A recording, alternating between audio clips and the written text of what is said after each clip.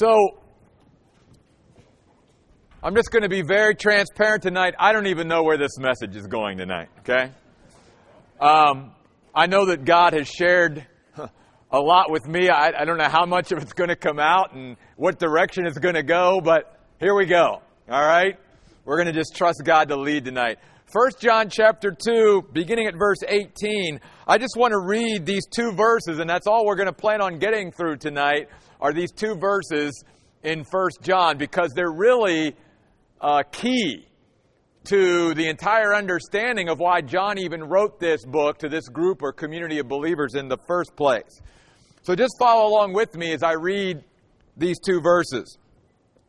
John writes to this group of believers, "Children, it is the last hour, and just as you heard that the Antichrist is coming, so now many Antichrists have appeared. We know from this that it is the last hour. They went out from us, but they did not really belong to us, because if they had belonged to us, they would have remained with us. But they went out from us to demonstrate that not all of them do belong to us."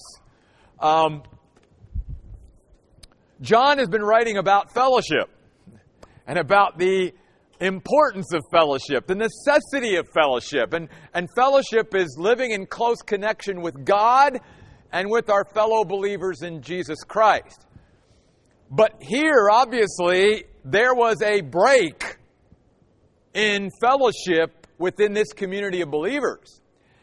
In fact, this community of believers really has been going through a lot of pain, because obviously they had a group, a pretty large group within this community of believers that left them and departed.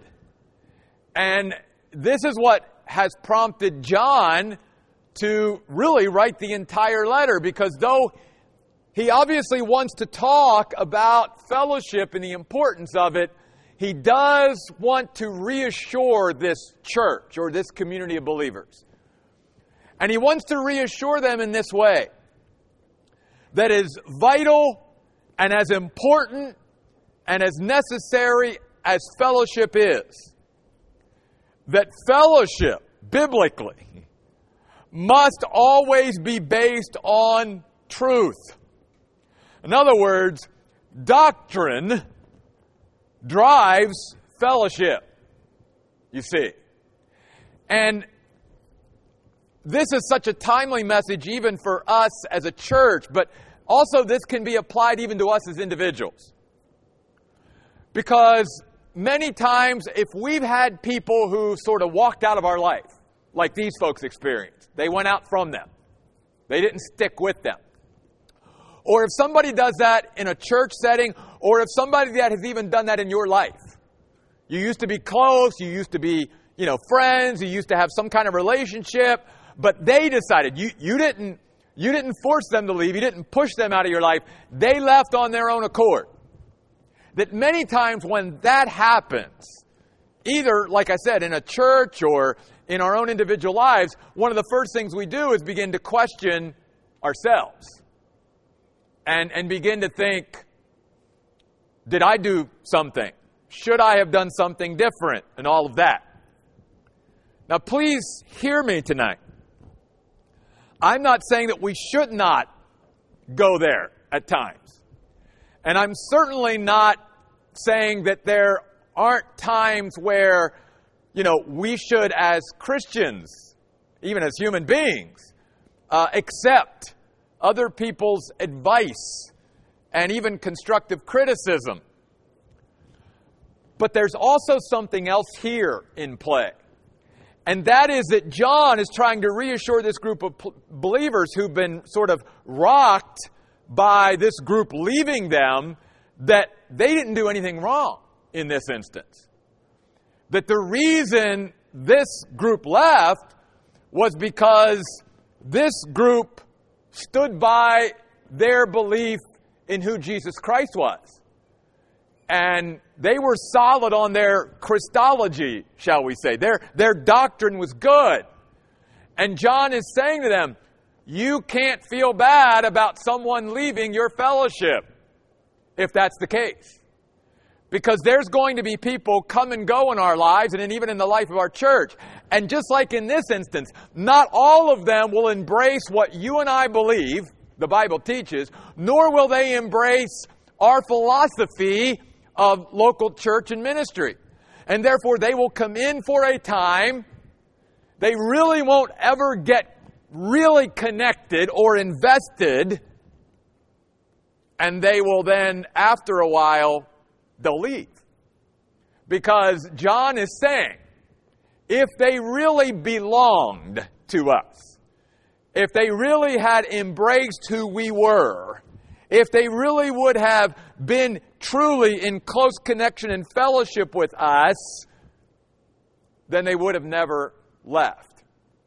Now again, notice here in these two verses I read, they weren't forced to leave. They weren't asked to leave. They departed on their own because this church took a stand, and this community of believers took a stand on who Jesus Christ was. And for that, we should never be ashamed of who we have become. And why I say that this is so important for us, even as a church, is because even down through the history of our church, even in the last 6 years, there will be people who will come in who try to change, if you will, who we are to accommodate them and what they believe. And we have got to remain true to who we are, whether people come and go. Because those who come and eventually attach themselves to us are going to be those out there that truly embrace what we teach and what we're about. And so they'll stick. But there will definitely be those who just sort of never really connect on that level. And that's even true in our lives as well. And so let's examine this a little bit tonight and see what John here is saying in detail that might really help us and even apply to our individual lives. That's sort of that's the overview. That's the helicopter view of these two verses. Let's get in a little bit more to the telescopic view of these verses. Before we do, let me ask this question. Does the church exist to accommodate everyone's beliefs or views? Or does the church of the Lord Jesus Christ exist to affirm the truth of God? Thank you. See? And that's really what John's getting at here. The church was not created by Jesus Christ and built up by Him to accommodate everyone's views. That's not what the church is. That's what the church has become many ways in our modern day and age, so that more and more people can feel comfortable in a church. But that's not what the church is about. The church has always been about affirming the truth of God. That's why Paul told Timothy, this young pastor, make sure that your people know that the church that you are a pastor of is the support, if you will, and bulwark of the truth of God. And that's what John is really affirming here as well. So notice he starts out with a word that he's used throughout this letter so far and will continue to use. It's the word children. It is a word that means one who is learning or a student in training. Again, it reminds us that no matter how old we are physically, how long we have known the Lord or walked with God or all of that all of us still, from a perspective that we should always adopt, is that we're all still children because we're all still growing up. And we all still have much to learn. And we are all still students in training throughout our lives. And it goes back even and ties into the message Sunday from 1 Thessalonians of why we need to never stop growing. And always keep growing in our faith and never being satisfied or become complacent or lethargic or apathetic in our spiritual life. Because when we do, we'll go backwards rather than forwards. And so that's obviously taught here in the word children. And then he says, children, it is the last hour. He means, from God's perspective, we are nearing the end. And notice something. In the Bible, if you study this, you will note that from God's perspective, it has been the last hour since Jesus first came. And from the time of Jesus' first advent in Bethlehem to the time He returns again, that time is considered the last hour. Now think about it. If John is saying that 2,000 years ago, soon after Jesus ascended and went back to heaven, that was considered nearing the end, how much closer are we today?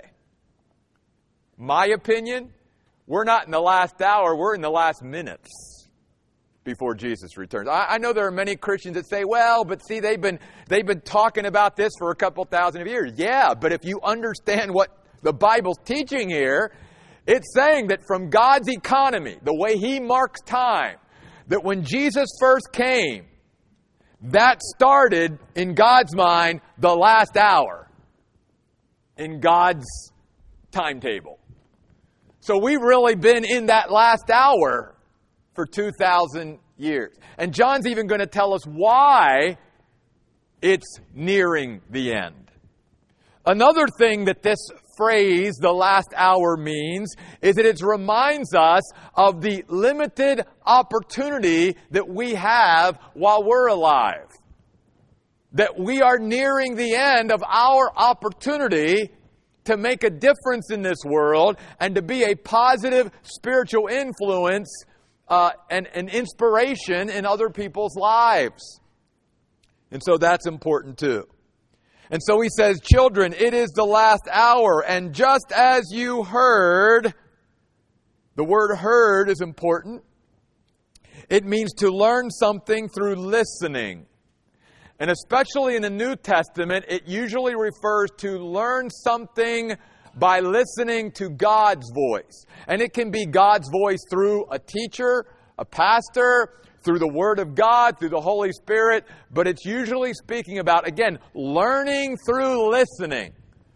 And there again is that importance of not only ongoing learning, but the importance of listening. And these folks have already learned through listening, he says, that the Antichrist is coming. Now, even those that don't know God, they know about the Antichrist. Hollywood has made many movies over the years about the Antichrist. People are fascinated by the Antichrist. And John is saying, you know, you've learned this, that there is coming a figure in history called the Antichrist. And he is going to one day appear on the world stage. But notice what he goes on to say. But so now, at present, even in John's day, 2,000 years ago, John says, many, a great amount of antichrists have appeared. So let's understand what the Bible means when it uses the term Antichrist. This term actually has two sides of meaning to it. It can mean one who is opposed to Christ or is against Christ. And that's a lot of the time the way people view the Antichrist, is that he will be one who opposes Christ and who is against Christ. But when you study the concept of the Antichrist in the Bible, you find that the more meaningful term, or the way this term is used, is to look at it as one who is instead of Christ, one who is in place of Christ, one who is a substitute for Christ, or you could even say one who seeks to replace Christ. And what that really then speaks to us about, and why then we can begin to understand when John says, yeah, you know the Antichrist is coming. And even Christians get all, sort of caught up and mesmerized by the Antichrist.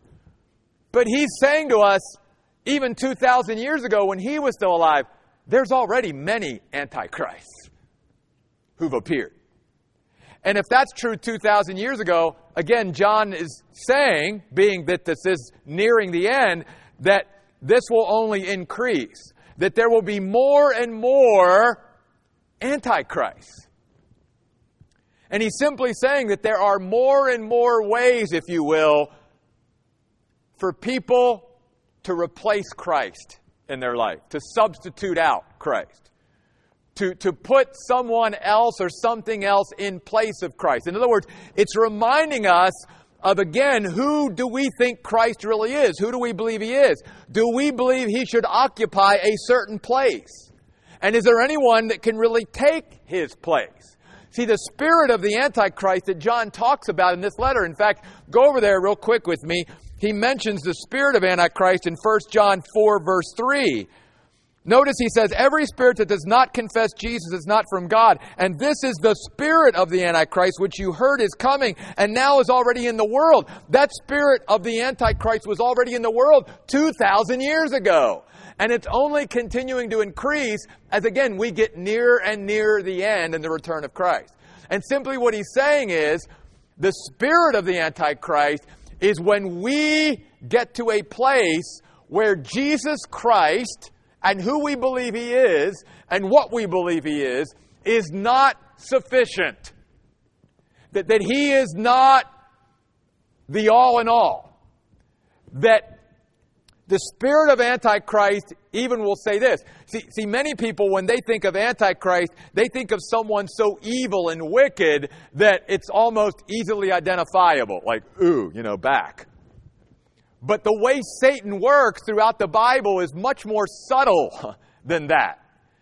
And the way Satan has been working, sort of, propelling the spirit of the Antichrist through the world for the last couple thousand years, is not so much coming out just against Christ in a clear-cut way. It's almost more like, it's okay to have Christ. In other words, I'm not going to threaten you wanting Christ in your life, but how about this too? Because Christ isn't sufficient. You can't look to Him for everything you need, so you need to add this. And you need to have this. So what it ends up being is it ends up forming into what I've sort of adopted and how I look at this is a Christ plus philosophy. That the spirit of Antichrist and why many Antichrists exist is many people would say, oh, if you want to have Christ in your life, that's fine. They won't balk at that. But then maybe in the very next breath, they might say, but you need this too. Because Christ isn't enough. You got to have something besides Christ. You see.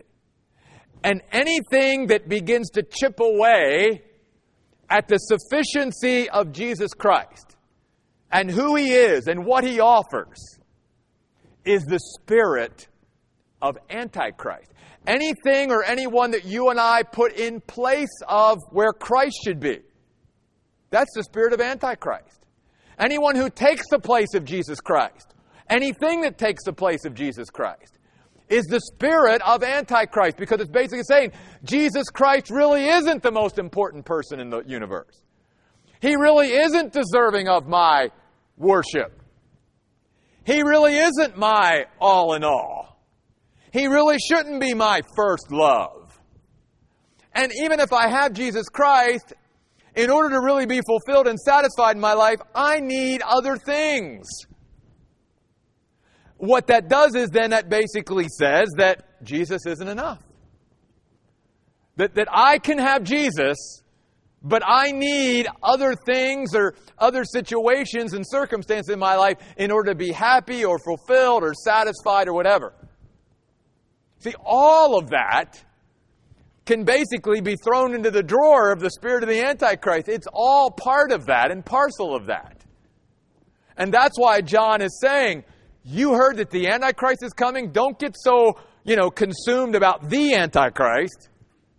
Be more concerned that spirit of the Antichrist and that many Antichrists have already entered into the world. And they are seeking to take the place of Christ. They are seeking in some way to diminish who He is in your life and in my life. And John says that's what we need to continually be aware of in our lives. Because this, again, this spirit that already exists is very prevalent. If it was prevalent in John's day, again, I go back to that, 2,000 years ago, soon after Jesus departed and went to heaven, how much more prevalent is it now 2,000 years later? Where Satan and the demonic forces have had even more time to ramp up and really lay the groundwork and the foundation for the Antichrist when he comes.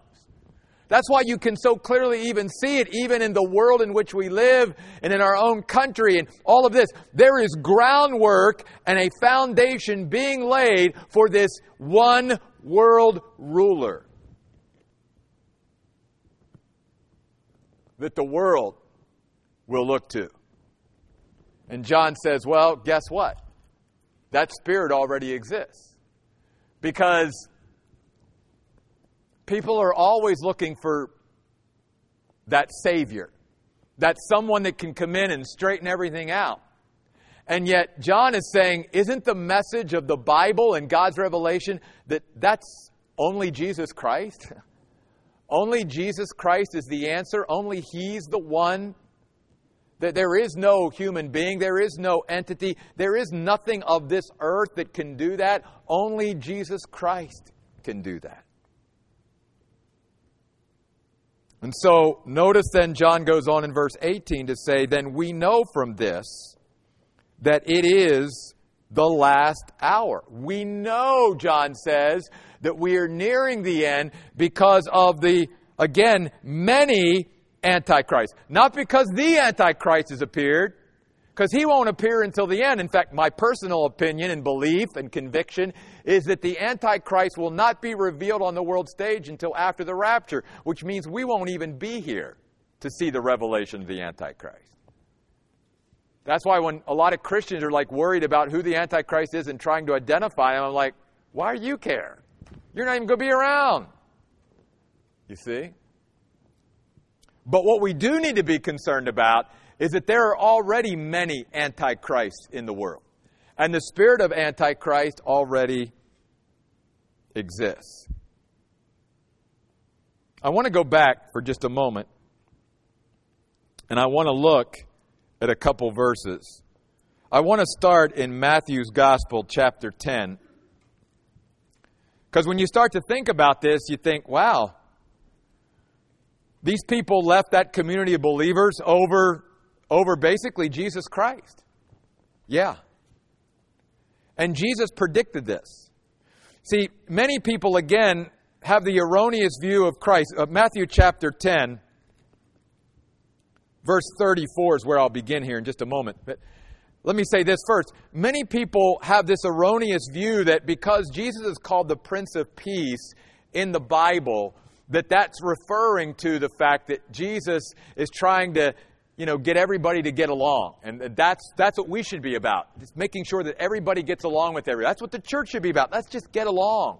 Let's not care about what we believe and what doctrine and what the truth is. Let's just all lay that aside, which is what many Christians and organizations and churches are doing today. Doctrine is diminished, the Bible is marginalized to the side, and it doesn't really matter. Let's just all try to come together and get along. The problem is the Bible teaches that real fellowship, real close connection has to have a foundation to it. And the foundation of our close connection with one another is our doctrine. It's what we believe, especially about Jesus Christ.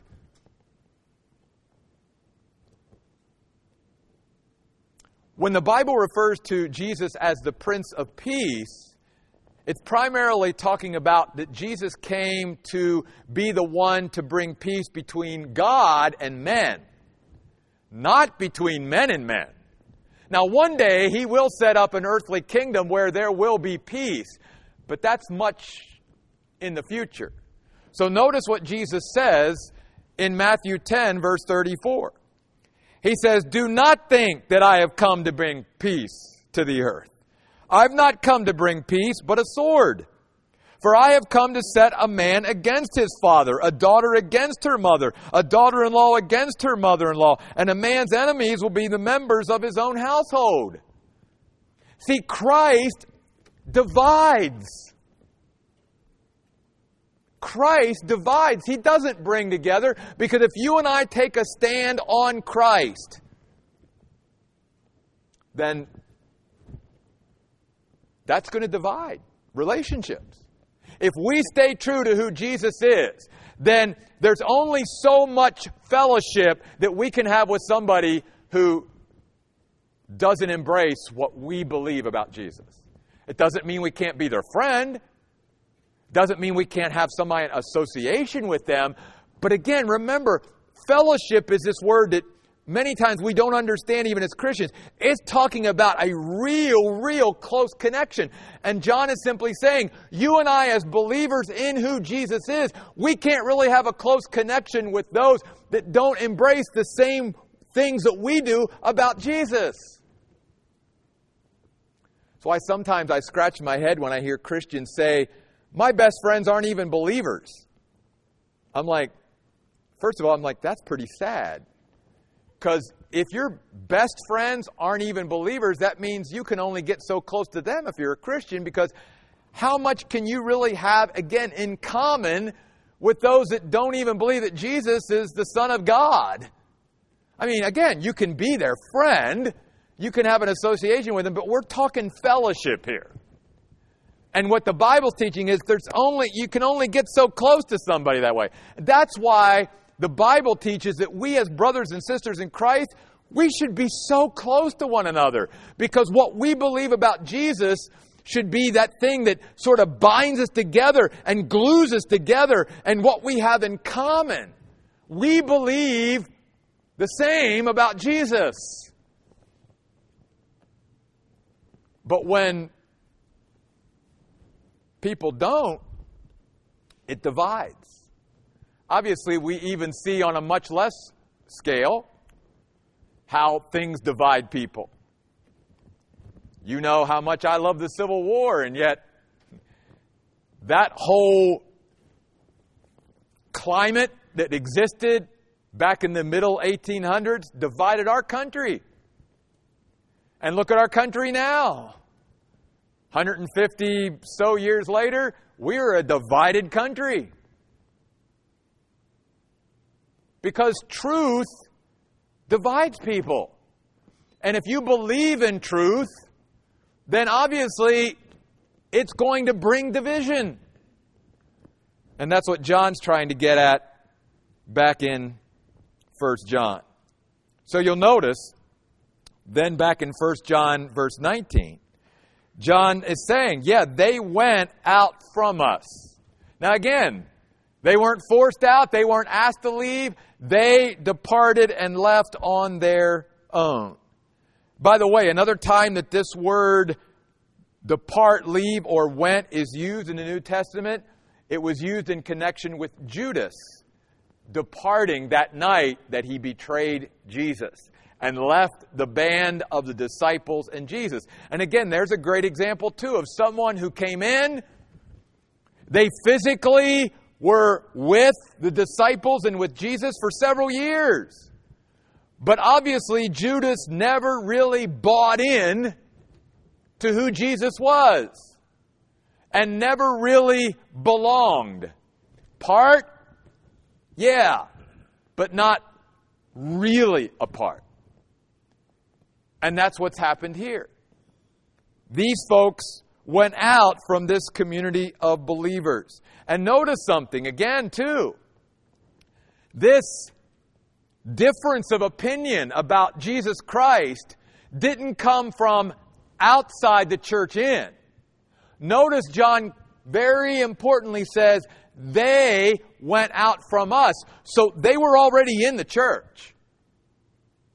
Which reminds us that, again, we have to be true to what we believe, and we have to be true to ourselves and who we are as a church. If there are those that come and they want to embrace that too, we will always welcome anybody with open arms. But we cannot change fundamentally who we are and what we believe to accommodate everybody else. Which means, just like in this case, they may come for a time, but there may also be a time where later on they leave. Because they no longer can basically be in that environment where we're standing up for things that they don't buy into. And that's what John is saying here. To illustrate this, keep your finger in 1 John for a moment and go back to the book of Acts, where Paul, warning the Ephesian elders about this very thing, says this in Acts chapter 20. As he's saying goodbye to the Ephesian elders in Acts chapter 20, notice what he says in verse 30. He says, even from among your own group, men will arise teaching perversions of the truth to draw the disciples away after them. Paul's not saying, watch out for people outside coming in. No. He says, watch out for those from within your own fellowship who begin to teach things that are contrary to what you believe. That's the danger. And this isn't the only place that this is taught. If you go over then to the very next to last book of the Bible, the book of Jude, notice that this is what Jude is all about. In Jude, verse 4, where Jude writes, for certain men have secretly slipped in among you, meaning they have become part of the community of believers. Men who long ago were marked out for the condemnation I'm about to describe. Ungodly men who have turned the grace of our God into a license for evil and who even deny our only Master and Lord Jesus Christ. See, this is why the church is said to be the protector of God's truth. It's part of what, especially me as the pastor, I'm charged with. When I was ordained as a pastor, I was charged with protecting the doctrine of the church and with the teaching of the Word of God at whatever church I ever pastored. Because there's always that tendency for that which doesn't line up with the Word of God to be taught in a way that somehow diminishes Jesus or diminishes the revelation of God. And we as Christians are to protect that so that we can pass that baton on to the next generation without any kind of compromise, you see, to it. That's what John is concerned about here. So then back to 1 John chapter 2, verse 19. John says, they went out from us, but they did not really belong to us. That's important. They were part of us for a time, but they never really belonged. They never embraced us, John said. They never really ingratiated themselves in with us. They never really were in true biblical fellowship with us, living in close connection. Because John goes on to say, if they had belonged to us, if they truly had invested in us, in what we were all about, then John said, they would have remained with us. You see.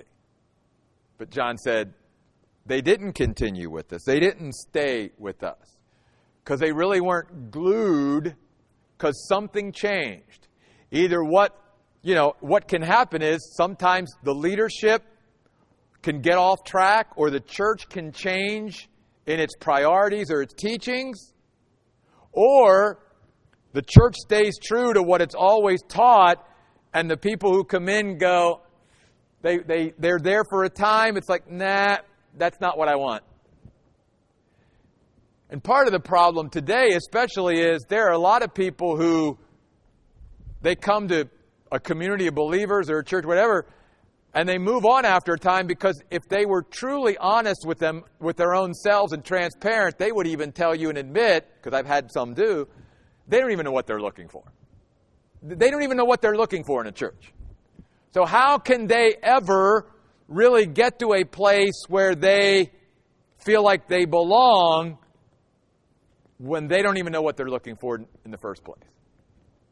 And that's what John is talking about here. So he goes on to say this. They went out from us to demonstrate, to make perfectly clear, to thoroughly have everyone understand that all of them do not belong to us.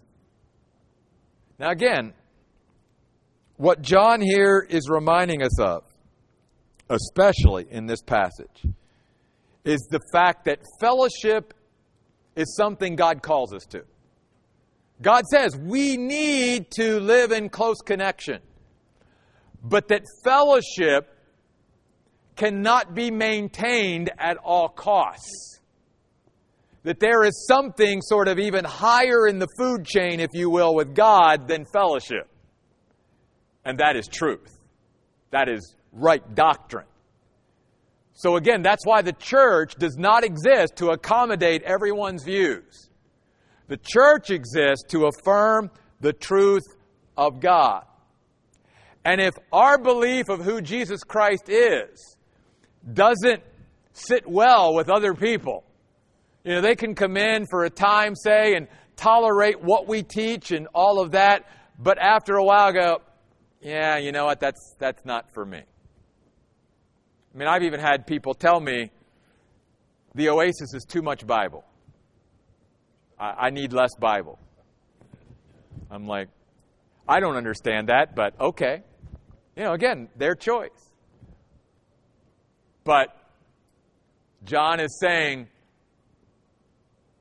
don't always question yourselves when someone walks out of your life. Because maybe all that happened was you stayed true to who you were. You stayed true to what you believed. And the reason that they departed and they left is not because you pushed them out, not because you asked them to leave, but they no longer could sort of tolerate being around you in such a close way because of what you believe about Jesus and His Word. And Jesus said that very thing. Let me take you to that passage in ending in 1 Timothy. 1 Timothy chapter 3, verse 14. And then we'll move on from here next week. And if you're looking for sort of a backup scripture to everything John talked about tonight, just read the little book next to this of 2 John. Because 2 John is a short letter where John is basically saying it's really all about the truth. It's all about truth.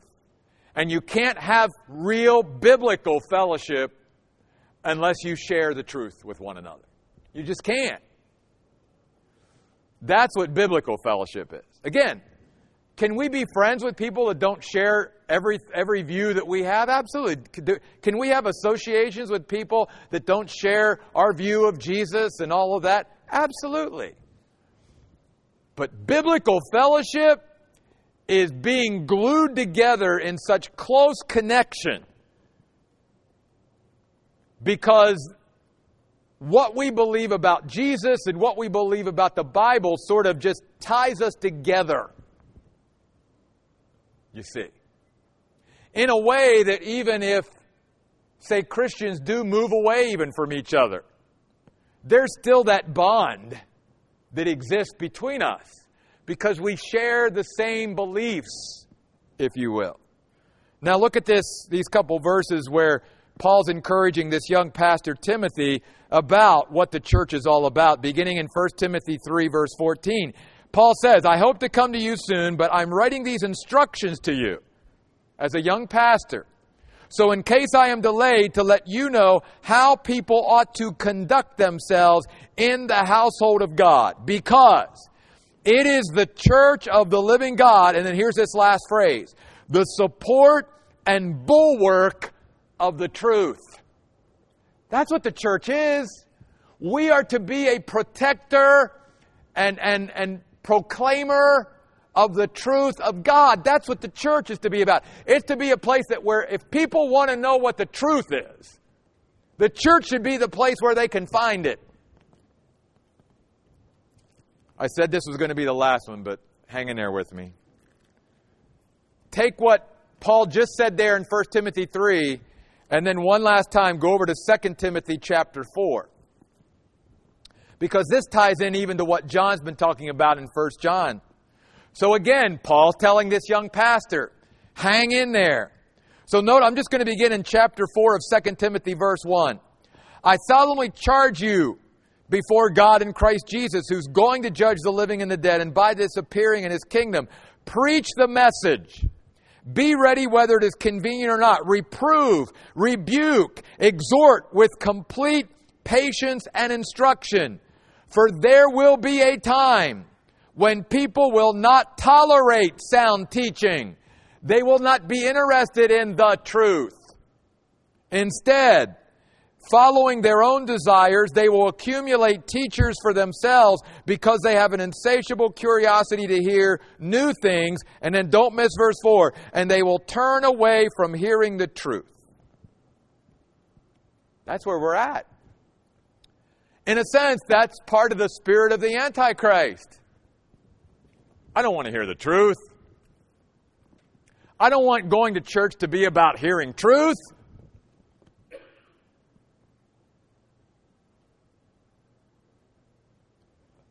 I want church to be what I want it to be. I want it to be primarily a social organization where I can get together and just have activities with people. That's not what the church of the Lord is to be about. We are a support and bulwark of the truth of God.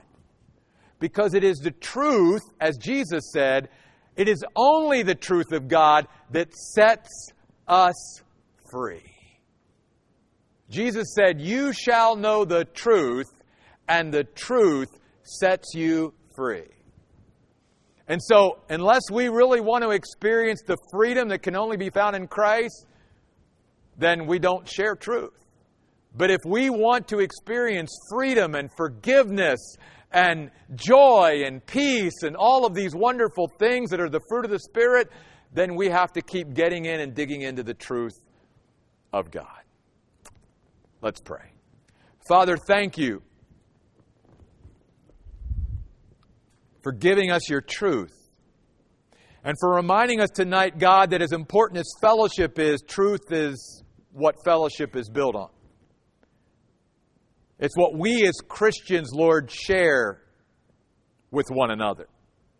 We believe that Jesus Christ is the Messiah, the Anointed One, the Son of God, the Savior of the world. We believe that He is the all-sufficient Savior. That if He is our shepherd, we lack nothing. That we are complete in Him. That we don't need Jesus plus anyone or anything to be complete. That Jesus is the one who completes us.